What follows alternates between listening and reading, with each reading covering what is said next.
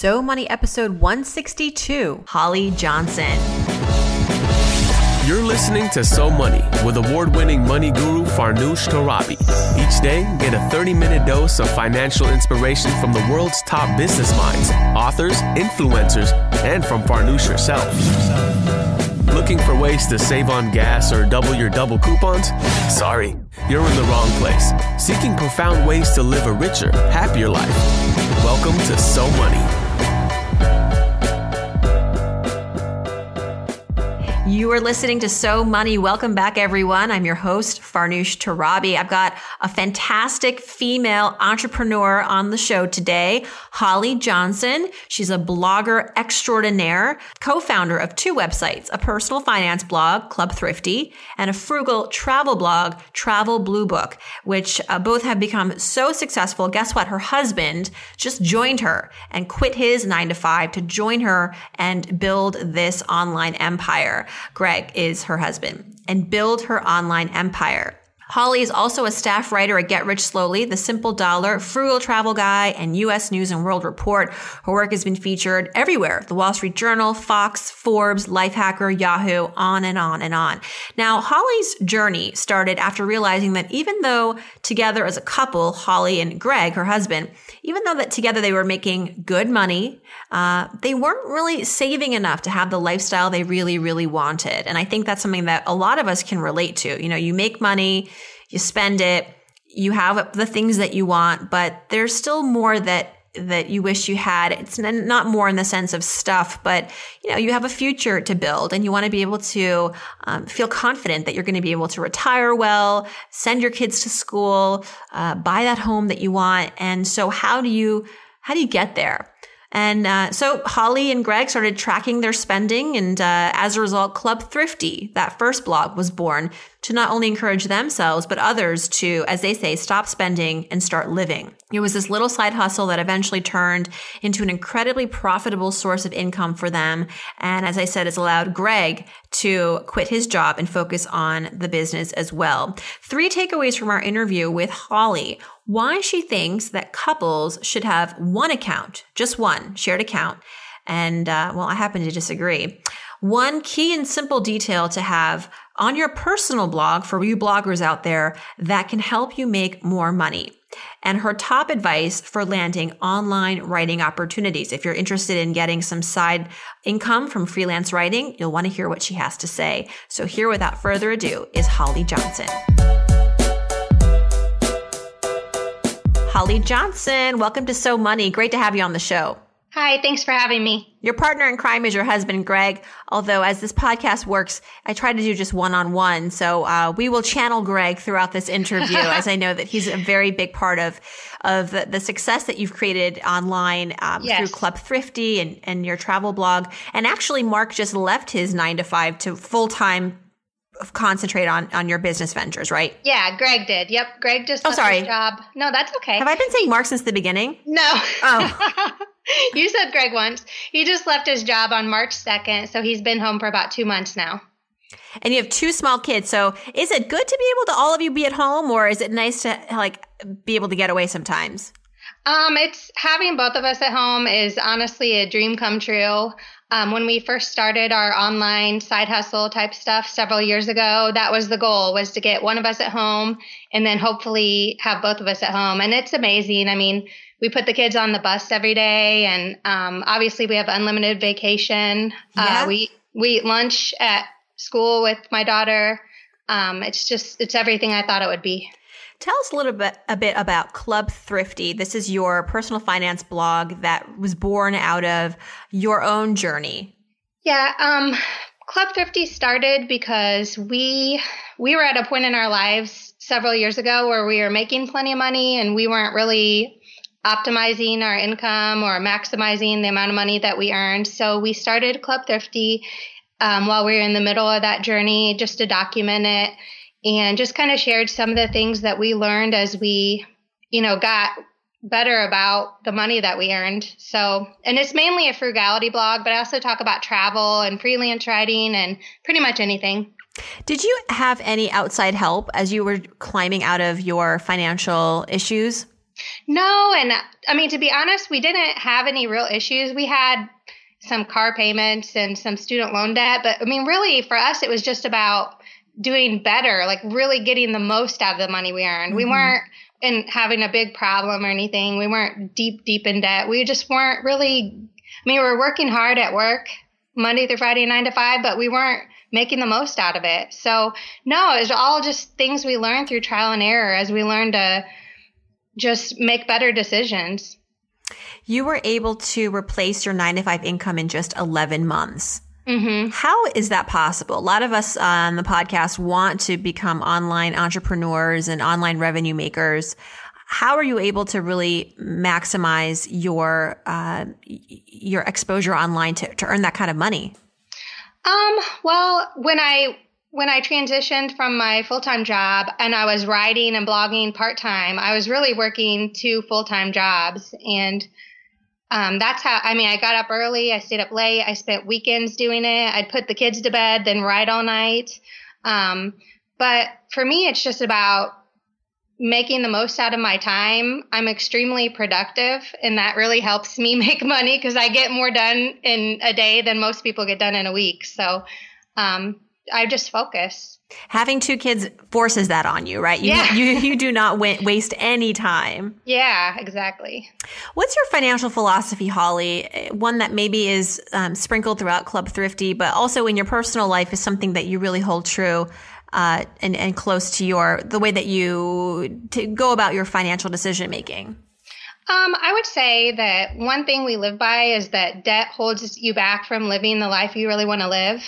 And we are debt free aside from a small mortgage. We're paying that off as we speak, and we just want to move forward without any kind of debt. You know, when you have debt, you have to plan your life around it. You have to keep that job you don't want. You have to do lots of things you don't want to do. And being debt free has meant so much to us. I can never imagine going back there. What about money memories growing up, Holly? Take me down memory lane. Paint the picture of you growing up. Where did you grow up? What was life like? And specifically, what was your exposure to money growing up? My parents we weren't well off. My mom was a stay-at-home mom until I went to school. But, you know, one thing I remember is my dad having a job that he didn't like and doing it for 30 some years. And I remember him being really stressed out all the time. He was in insurance, and he would wake up in the middle of the night and check the thermostat and pace up and down the hallway. And he was always kind of like tense. And it was so weird because when my dad retired after 30 something years, he like turned into a totally different person overnight. And I remember that, and that kind of stuck with me. And I always wanted, like, he was happier and he was more at peace? Yeah, mm-hmm. Yeah. And I always wanted as an adult to not live that life where I had to go to this job that I didn't like. And that definitely stuck with me. And now as an adult, how do your parents kind of see your career path, and are they proud? Yeah, they're proud. I don't know if they get it or not. But. Yeah. It is hard. I will say, as the older generation, I think our parents raised us to shoot for the stars and have careers that we love, but there's this underlying fear of being out on your own. It's something generational, because entrepreneurship is getting a really great, getting a lot of publicity and good publicity now. You know, like, it's great to be your own boss and it's encouraged, but, and yeah, it's scary, but I think as the parents of our parents, I think it's still something that is, kind of an unknown. And yeah, I mean, people are always asking us, like, you know, who gets your health insurance, right? And what about your 401k match and all that stuff? And I'm like, whatever. We save for our own retirements. We max out our retirement accounts. I don't need an employer to do that for me. So when going back to when you were saying is, you know, that you didn't really have any money issues, but you felt as though you weren't taking advantage of the money you were making to you know, really save enough and plan well. What was the shift that you made? Like, what were the changes that you made to make sure that you were giving your money more meaning? Well, it happened when we got pregnant with our second child. That's kind of when we made the mental shift. because we just realized we weren't getting the most out of it. But I mean, really, it wasn't anything hard. Like, we cut cable, we tracked our spending and noticed that we were spending a lot of money on groceries and entertainment, things that are easy to cut. I mean, it was all low hanging fruit. We just went after everything that we were spending money on that we didn't need to, and we cut it out. And ever since then, we've been happier. I mean, we really didn't need all those things. When did you realize that your money wasn't being spent appropriately? Like, was it something that you wanted to buy or save for that you realized you didn't have enough money for, and it was really important to you? Because I think a lot of us have a lot of low-hanging fruit that we could get rid of. Yeah. But the difference is wanting to and feeling mobilized. What was the mobilization point for you? I think it was just hitting 30, honestly, because it wasn't like we had some big purchase that we wanted to make that we couldn't afford.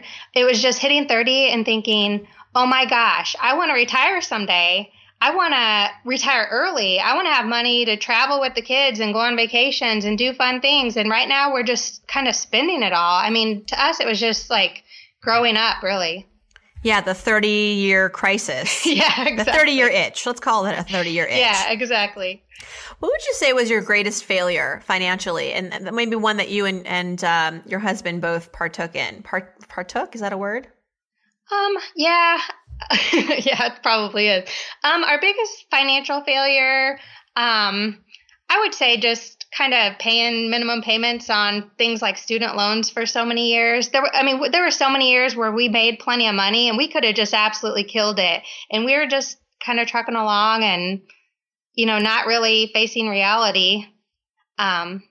Nothing big, I don't say, just not really making the most of it. Yeah, kind of being in a financial fog. Yeah, just not really facing reality, not really going for it. It happens in your 20s. Yeah, exactly. And would you say both of you are spenders, or is one of you more of a saver? No, actually, I think we're both savers now. Yeah. I mean, it's fun. I like having money for the future, not just today. I think that's one thing we learned is we're responsible for 10 years from now. How do we want it to be? Well, I think what you desire is something that a lot of us want. And it's no doubt that it's no surprise that your sites have taken off this desire to have a lifestyle instead of just a life, and to have your money really paint a picture of what you want to enjoy out of life and get out of life, and not just to keep the wheels turning and the lights on, but to actually appreciate and enjoy the excitement that is life. What would you say is your so money moment as you've been, as you've been experiencing this journey, building this online, empire, really? What would you say is your proudest financial moment, perhaps as a couple? Well, my personal moment was when I matched my income online that I was making at my full-time job. And I told my husband for several months, as soon as I, make as much online as I do at my job, I'm going to quit my job. And I did. And then a couple months went by, and then I had this really bad day at work. And out of nowhere, I put in my 1 month notice and quit. And that was awesome. That was a very awesome feeling, because I had basically what amounted to 2 full-time jobs, one of which I created myself. And I guess our so money moment as a couple was when my husband was able to quit his job to work online with me earlier this year, because now we're totally location independent. We're making something like 5 or 6 times our monthly expenses every month. So we're really saving a lot of money, and we do everything on our own terms now. Now, not to harp on the details, but you mentioned earlier that you got rid of cable. Mm-hmm. Which for a lot of us, especially if you're a family and you're kind of getting the souped up package, that's over $100 to almost $200 a month. They can be. Yeah, definitely. Yeah, we never had a cable package like that, but still, I mean, it made a difference. Did it? And what kind of a difference did it make in your entertainment budget, or at least in your, how do you guys, you have kids, so how do you watch TV? How do you get entertainment on television, or do you not care about it anymore? No, Netflix is like $7.99 a month. And actually, it's really good for kids because they can just turn it on, pick the show that they want, and watch it. And there's all kinds of kid shows on there. So, I mean, I don't feel like we're missing out on anything. I forever wanted to cut cable, but there's the fall with football. My husband likes to watch that. He's not like one of those sit on the couch, watch football guys, but occasionally we both went to Penn State, so we like to watch football. But I feel like that is not worth the $100-some a month that we're paying. Yeah, I agree. I agree with you wholeheartedly. So I think you've inspired me, and I think I'm going to have a little chit chat with Tim tonight on this. Cool. What would you say is your greatest financial habit? Every month we create a zero-sum budget, which if your readers aren't familiar with what that is. Yeah, what's that? Basically, you take last month's income and then create your budget for this month with last month's income, and you spend every dollar, including savings, investments. So we do that every month. I do it with a pen and paper.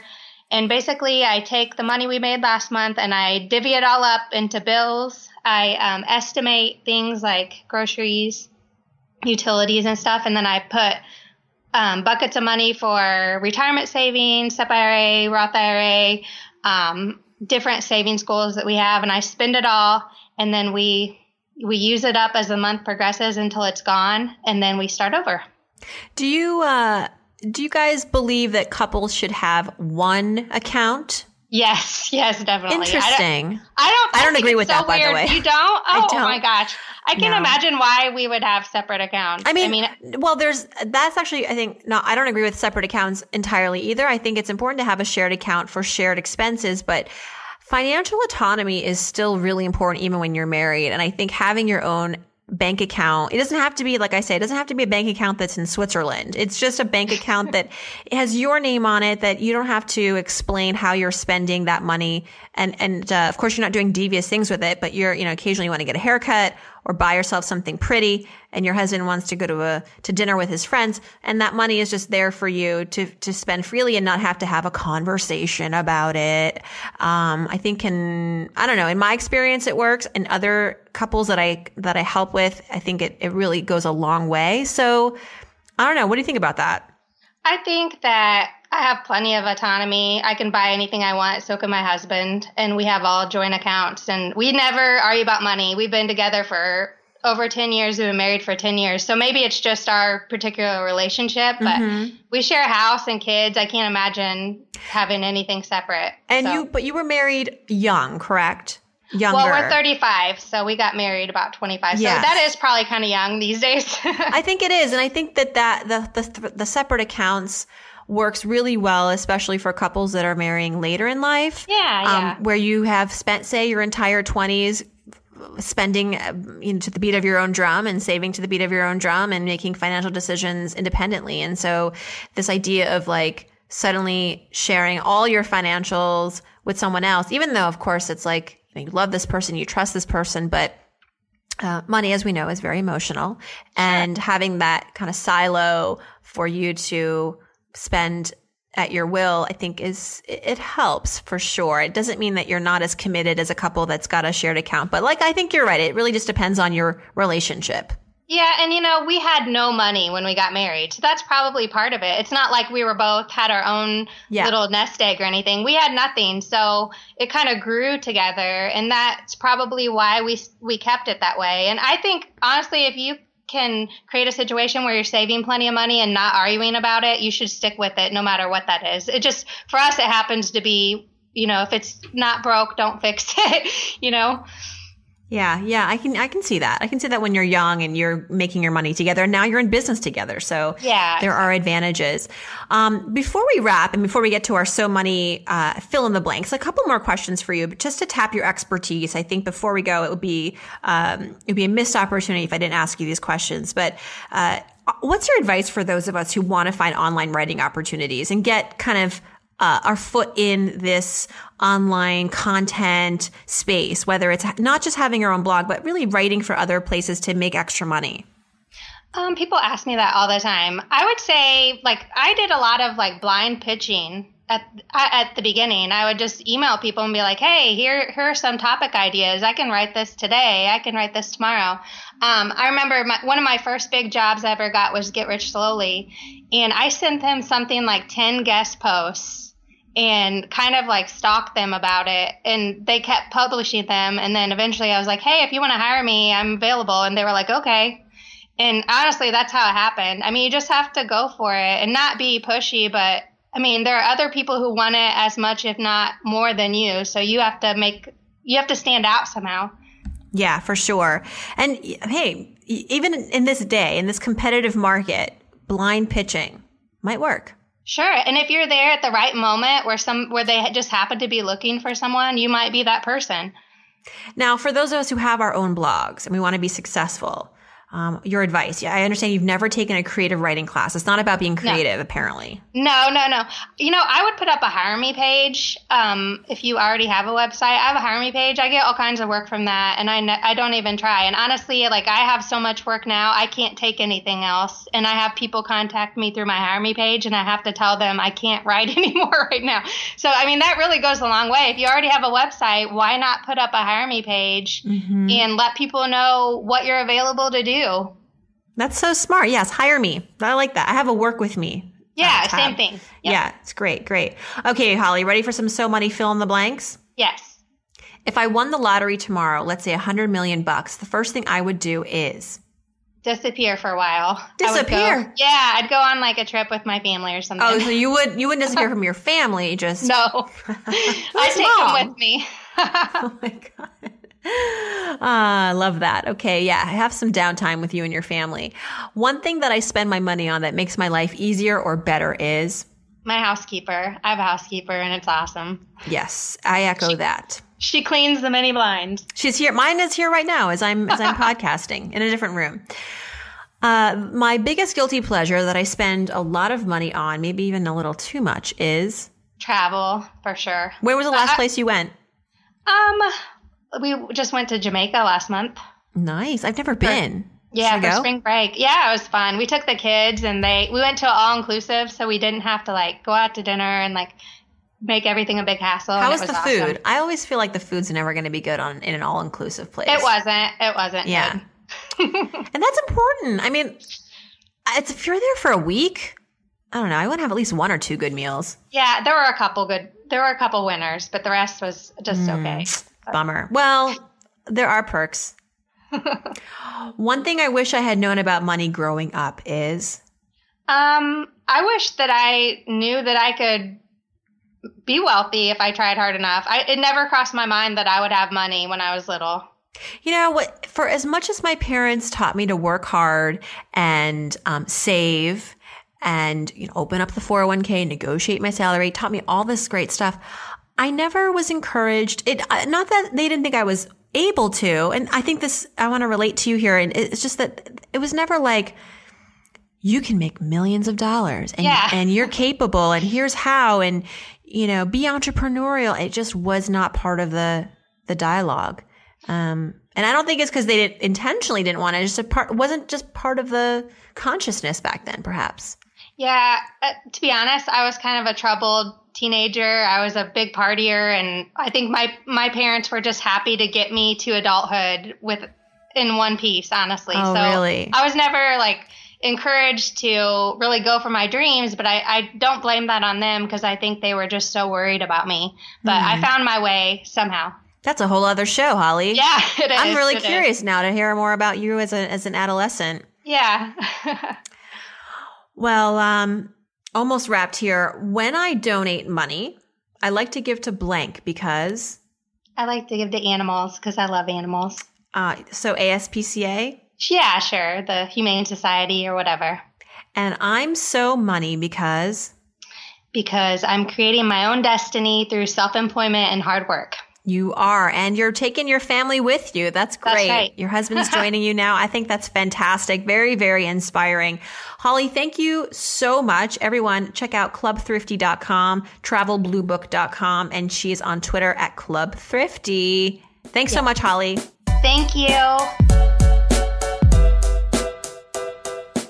Thanks so much to Holly. If you'd like to learn more about her, check out her websites, clubthrifty.com and travelbluebook.com. She's also on Twitter at clubthrifty and at travelbluebook.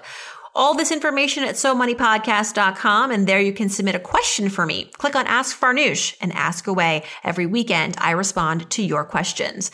And as a reminder, if you'd like to win a free 15-minute money session with me, I give one away every single week, and the prize goes to one lucky iTunes reviewer. So if you've yet to leave a review and you'd like to connect with me, hop onto iTunes today, leave a review. If I see it and I like it and I read it out loud, you and I are going to have a date, a Skype date where we connect and talk about whatever's on your money mind. So hopefully we will connect. Thanks so much. Thanks again to my guest, Holly Johnson of Club Thrifty. And I hope your day is so money.